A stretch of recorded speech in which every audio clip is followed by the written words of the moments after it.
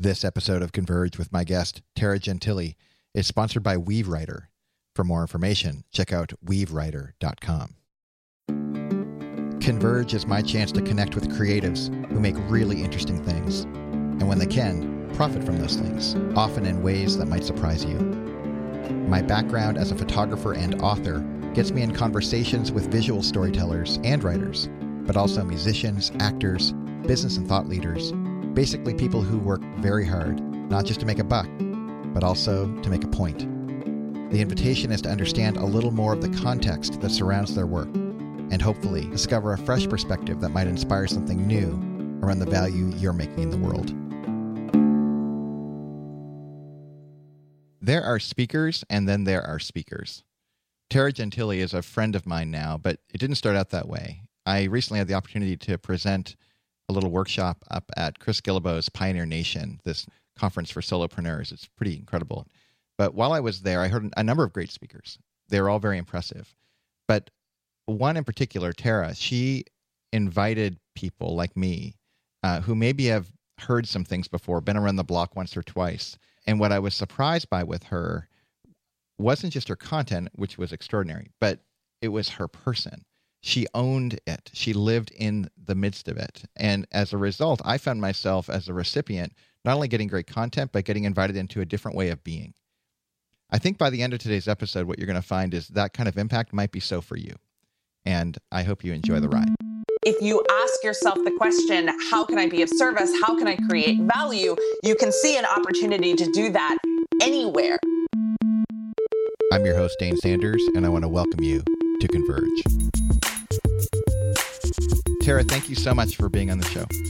Thank you. I'm thrilled to be here, and thank you for that wonderful introduction. Yeah, my pleasure. It's true. The conference, there was a lot of surprises at that thing. I was really honored to be a part of it, but I remember while I was there, and I'll give some folks a little bit of context for what I was just sharing. I had the chance to go to your workshop in particular, and you did this, there were some technical things that you were walking people through, and we'll get to that in just a minute. It was very helpful. But there was also this kind of, you had this ability to kind of pierce the veneer. And I know you do a lot of consulting, a lot of coaching. I'm wondering, even though I want to get to the history of how you got to where you're at in a moment, I'm wondering if we would start there, first of all. Like when you're interacting with, as a strategist and a business coach and all the different things that you do, what are you thinking about when you're interacting with the customer? Because your whole world seems so customer-centric. And I'm not trying to minimize our friendship like I'm a customer, but I was, in a sense. Like you were sensitive to where I was at, and you were doing that with everyone in the room. What is your mindset when you're approaching or relating with someone around when you want to help them? Yeah, that is such a great question. And I'm not sure that I've ever considered it from that angle before. I would say that my mindset is to be a listener always. So when I'm presenting, when I'm on stage or when I'm teaching a workshop, when I'm, consulting with a group of business owners on the phone, my goal is to listen because I think often, we get so caught up in the presentation, we get so caught up in the teaching, and we miss that vital piece of information that will take what we're doing from, great, good, to really, transformative or extraordinary. And, I think my goal is always to be transformative and extraordinary. And so I want to have every little bit of information that I can have to make that happen. And so listening is such a huge part of my mindset and what I am trying to accomplish. What fascinates me most is trying to understand where someone else is coming from, to really get underneath the surface and know, okay, you might be saying this, but I know you're really thinking this, or I might see you doing this, but why? Why are you doing that? What is it that's going on in your head, in your circumstances, in your business right now that's causing these actions or that's causing you, to say these things? And for me, opening myself up to that kind of information and then using that information makes me much more effective at what I do. So it's a win-win. I get the pleasure of having that sense of mastery. My customers or my students get the pleasure of having those transformative experiences. It's really the listening piece for me. Well, it's funny when you say that makes a lot more sense to me, because this idea of knowing where the other is coming from, what their perspective is, because that mirrors my experience as someone who was getting to know you for the first time.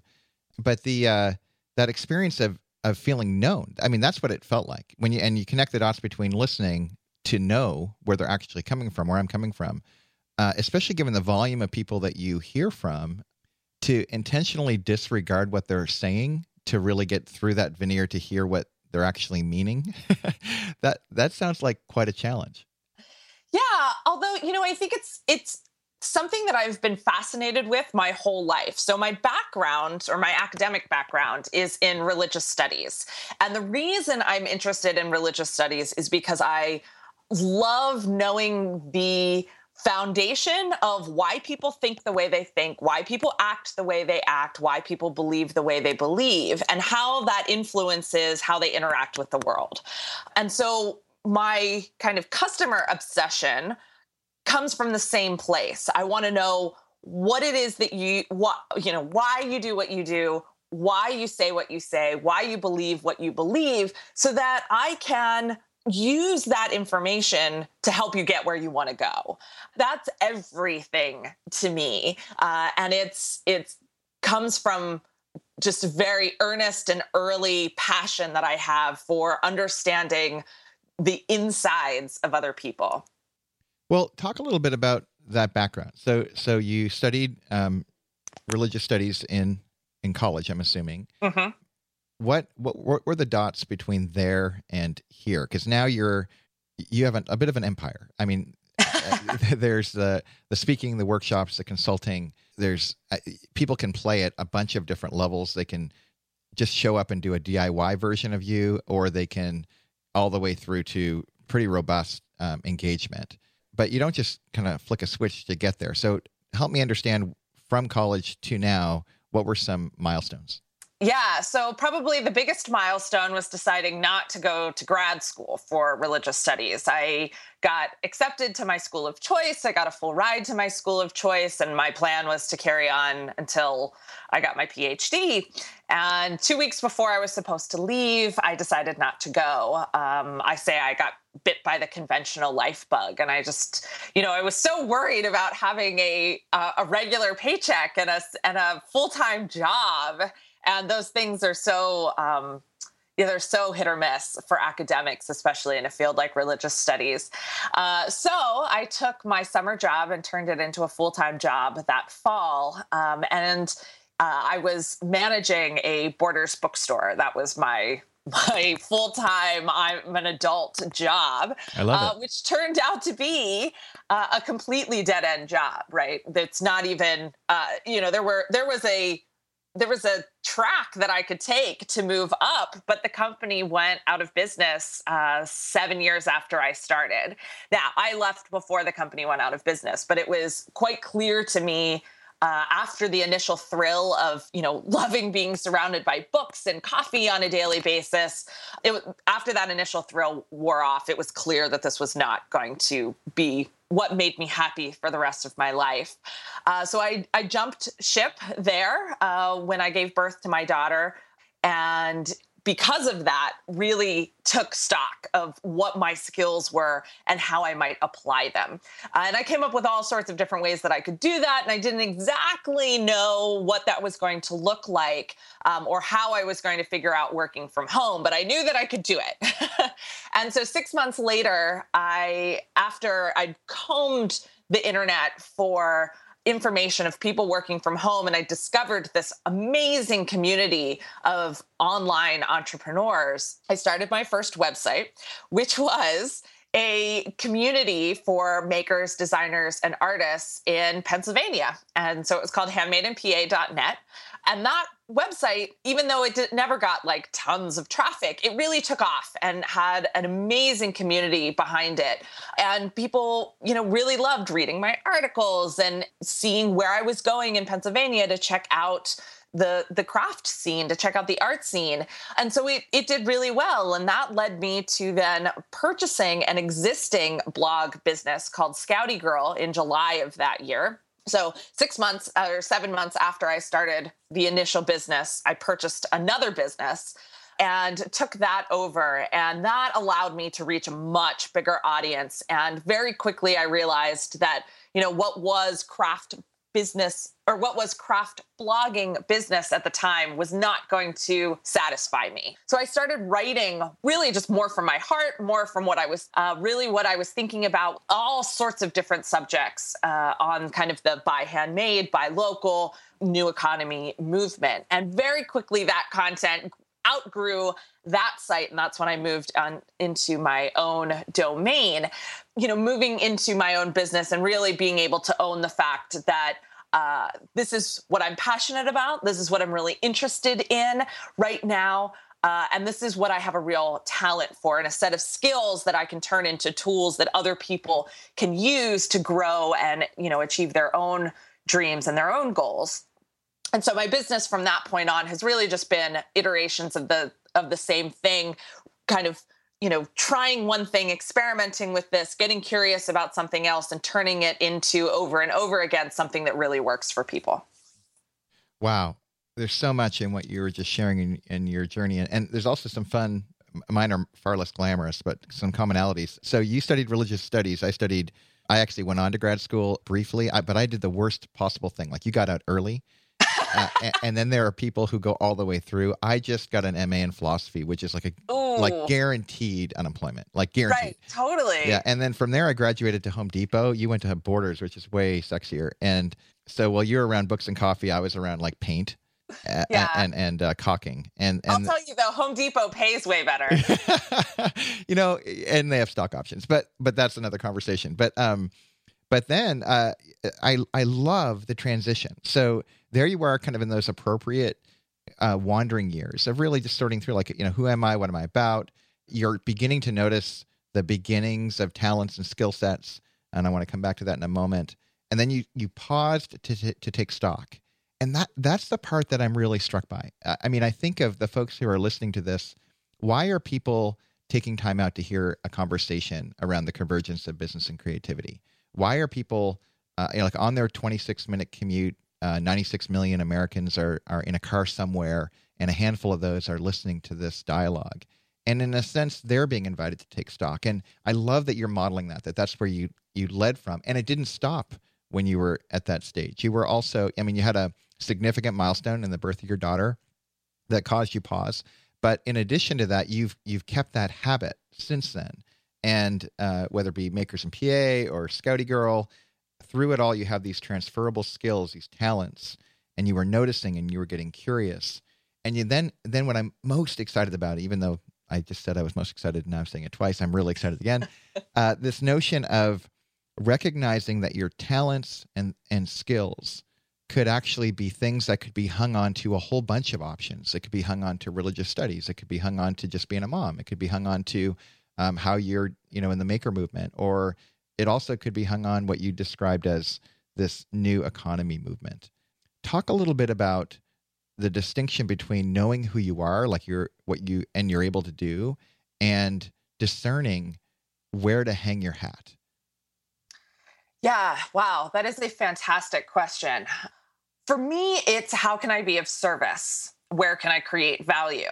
And that can happen in any industry, in any movement, in any circle of people. I think that our skills and the things that we know how to do, the things that we can do, that we're really passionate about, that turn us on, those things are infinitely flexible. And if you ask yourself the question, how can I be of service? How can I create value? You can see an opportunity to do that anywhere, which, makes me very frustrated with people who are, quote unquote, waiting to find their passion, or who are looking for their passion. If you're 20 years old and you don't know what your passion is, you got to look back through your personal history, because it's there. It's been there Right. all along. We are passionate, driven people as human beings. Just because you haven't found that one thing that you think is going to see you through to the end of your life doesn't mean that you haven't found your passion. And in fact, that one thing is largely a myth. It's this set of skills that we have, this set of talents that we have, that allow us to feel passion on a daily basis. And that can be done anywhere. And then I think, how do you choose? Well, it's finding an opportunity. I could have chosen anything at that juncture in time and been successful. But it was looking for an opportunity. It was looking for something, looking for a hole in the market, in the conversation, and saying, hey, I can plug this hole. I can take my skills, create value, be of service of here, and plug this hole. So I think this question of what do you choose is not nearly as important as how do you know what it is that you have to offer, and how can you turn those things into service and value. And I think we get way hung up on the choosing piece and way not hung up on the what is it that I can be of service with? How is it that I can create value? And I love that you pointed out that this is a continual process of inquiry for me, because I attempt to make it a continual process of inquiry for my clients as well. So in the main group that I run, the main coaching group that I run called 10,000 Feet, one of our very first modules is called an onlyness inventory. And onlyness is a term that Nilofer Merchant, who wrote an amazing book called 11 Rules for Creating Value in the Social Era, she coined this term onlyness, which is essentially another way of saying you're special something. It's the set of skills, passions, and talents that you and only you can bring to the table to create value. And so I have my clients literally list out every single skill they have, every single talent they have, every single passion that they have. And sometimes these lists go on and on and on, and they're like ridiculous because they're all over the place. But that's exactly the purpose behind it, to dive really deep and realize all of these things that we have to bring to the table in the name of creating service and creating, or being of service and creating value. And what I think people don't realize is just the amount of capital, really soft capital, that they have to bring to the table through these skills, passions, and talents.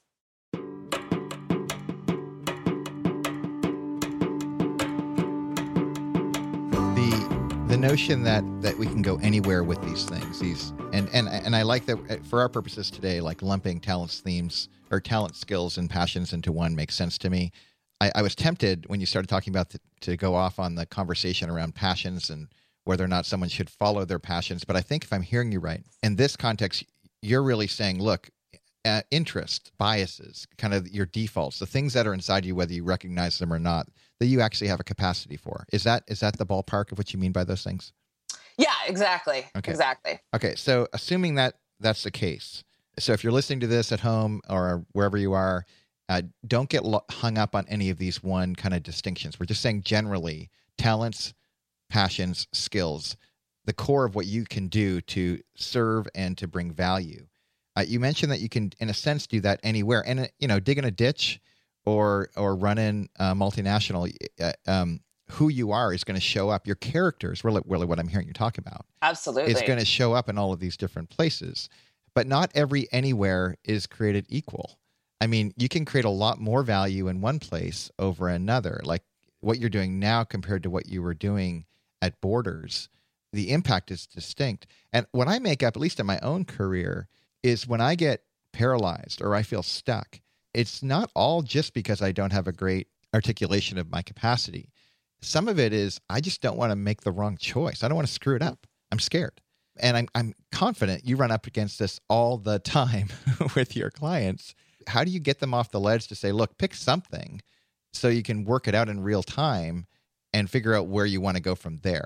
How do you relate with folks who feel stuck in that place? Yeah, that's a really good question, because I don't relate to people who feel stuck in that situation. We're just losers. You're just, I got it. We're just one of those. No, I got it. It's cool. Let's move on.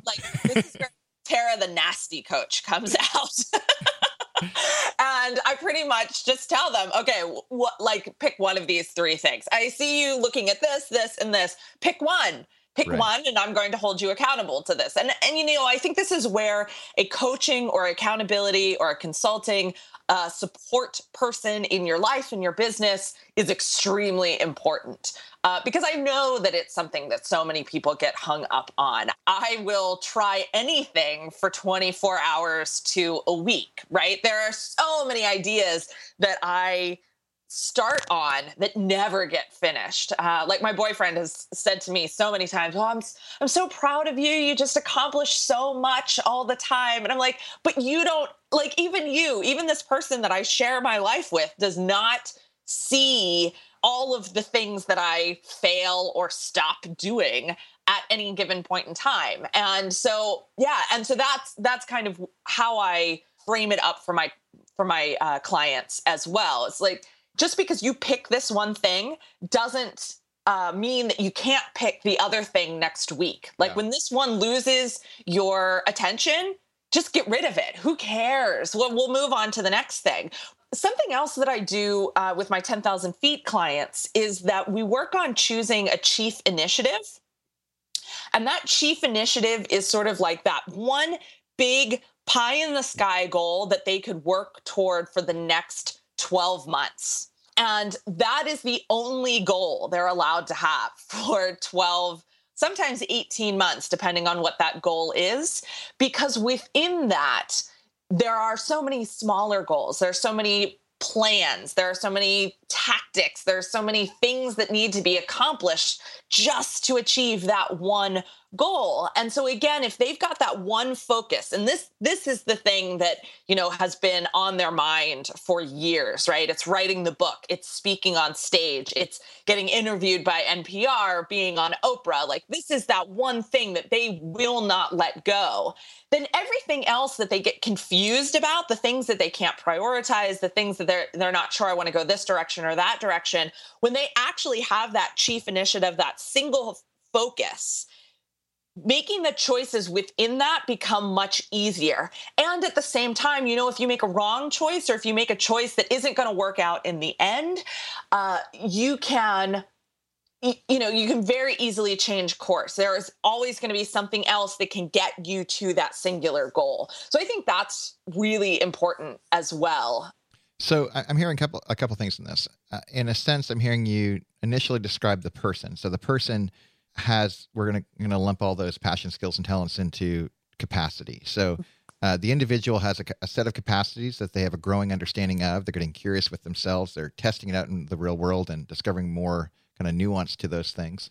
And it sounds on some level, and hang with me because I could be totally wrong on this, but I want to check it with you. So the person is, in a sense, I don't want to say fixed, but there's a substance there. There's something there. And then there's this destination, which it sounds like that's way more dynamic, meaning I could go down the road and take who I am in my capacity and try it out in one context. And then if I don't prefer it, or the opportunity dries up or whatever, I could go and apply it in another context. But I don't lose the stuff I carried with me, my capacity.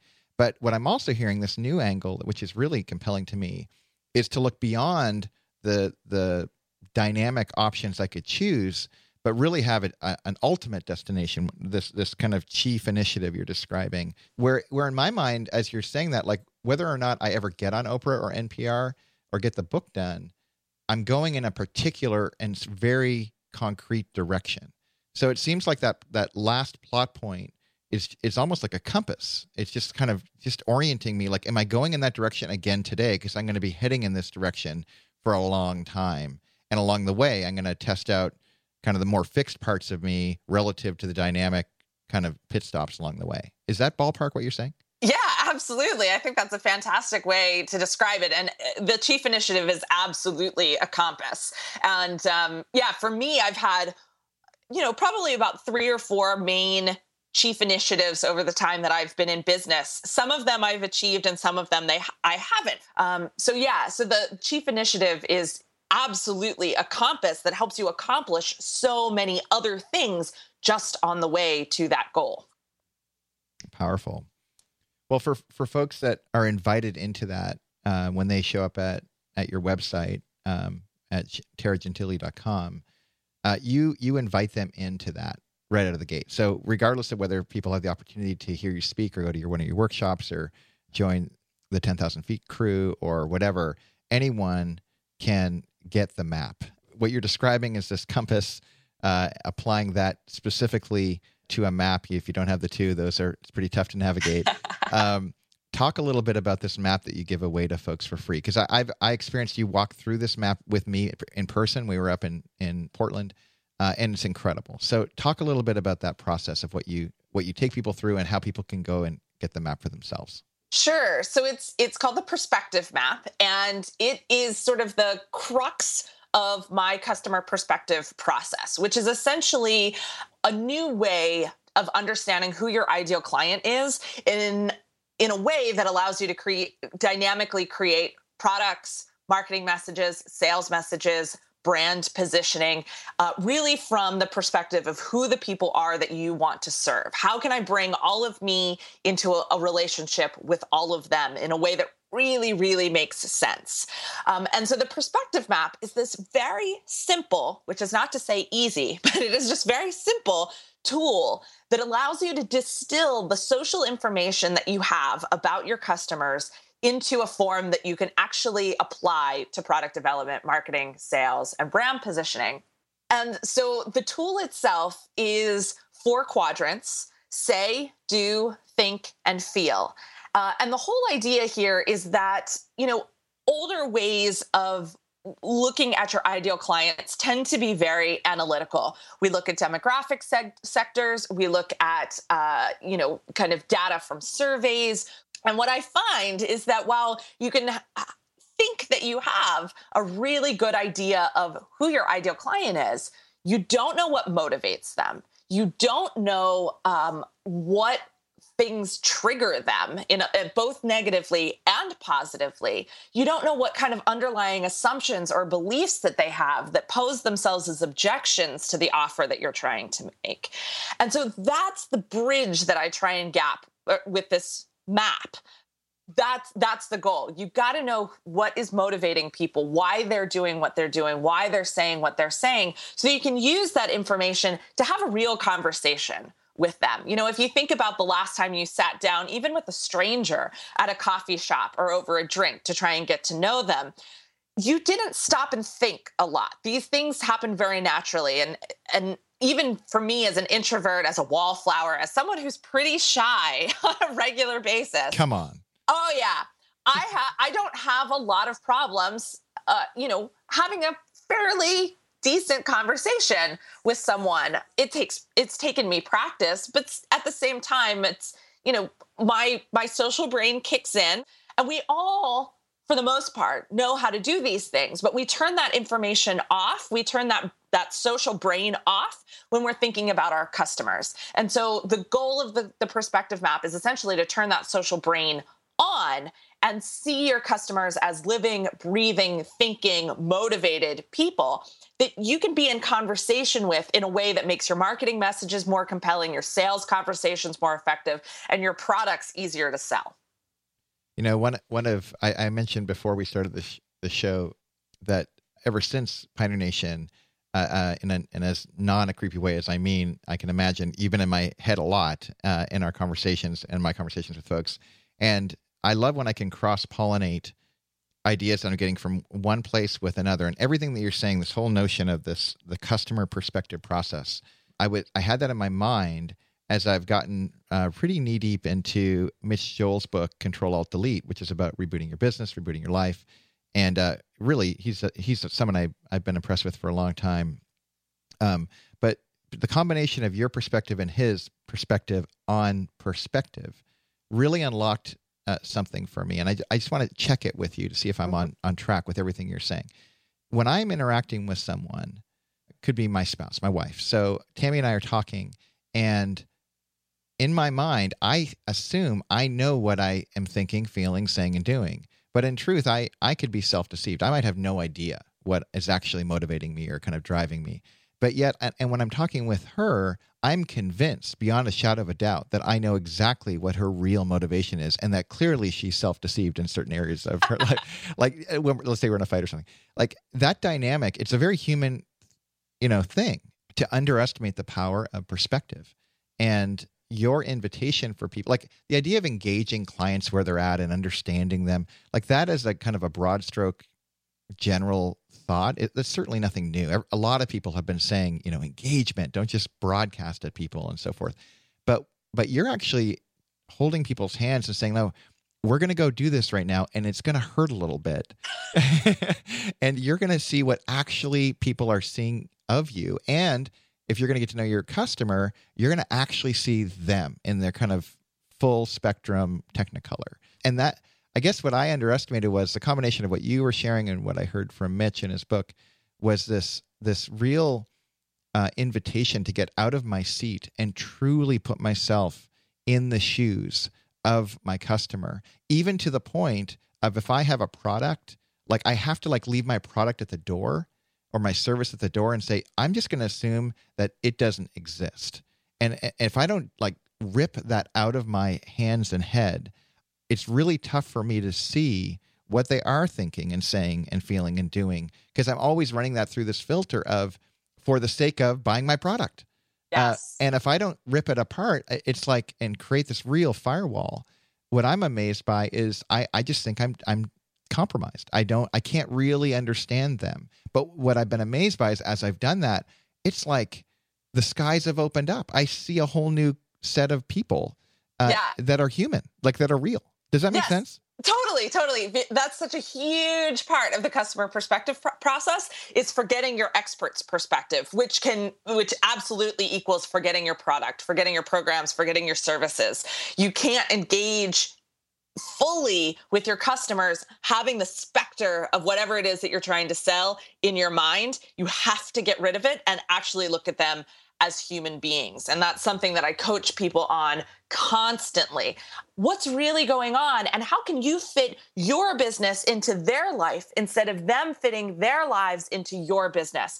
That's the most important part, especially in the social era. We need to figure out how we fit into other people's lives, how we fit into their existing conversations, their existing relationships, and make that work for them, not the opposite way. That's probably one of the biggest differences between the old economy and the new economy.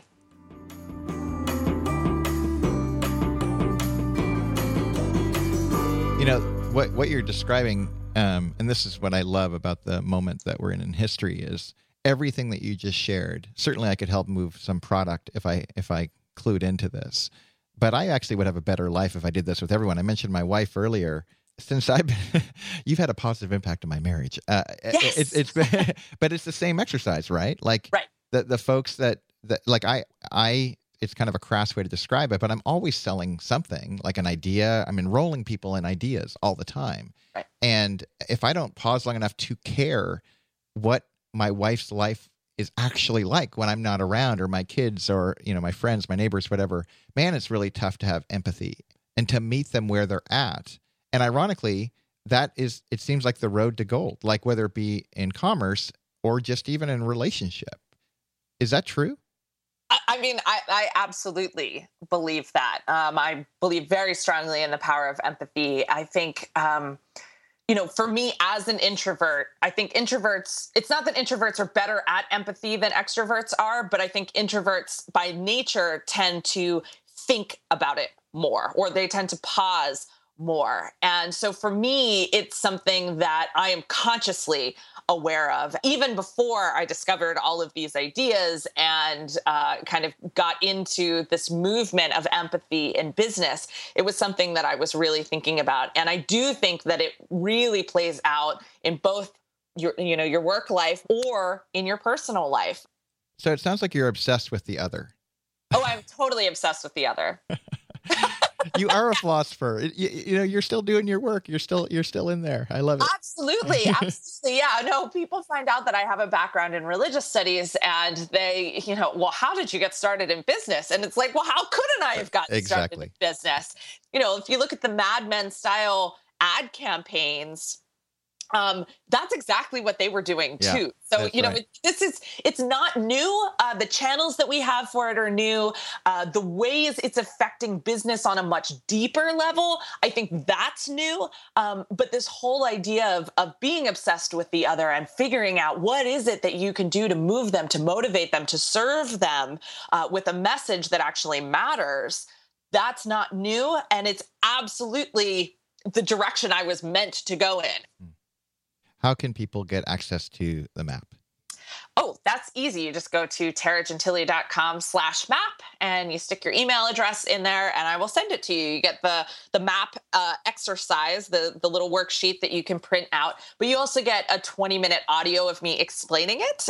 So if you need me to explain it better than I did here, which you do, it's in there. So you don't have to worry about doing this on your own. I can be right there kind of coaching you through it through this 20-minute audio as well. Thank you, Tara. Thank you. This was episode 019 of Converge, the Business of Creativity podcast.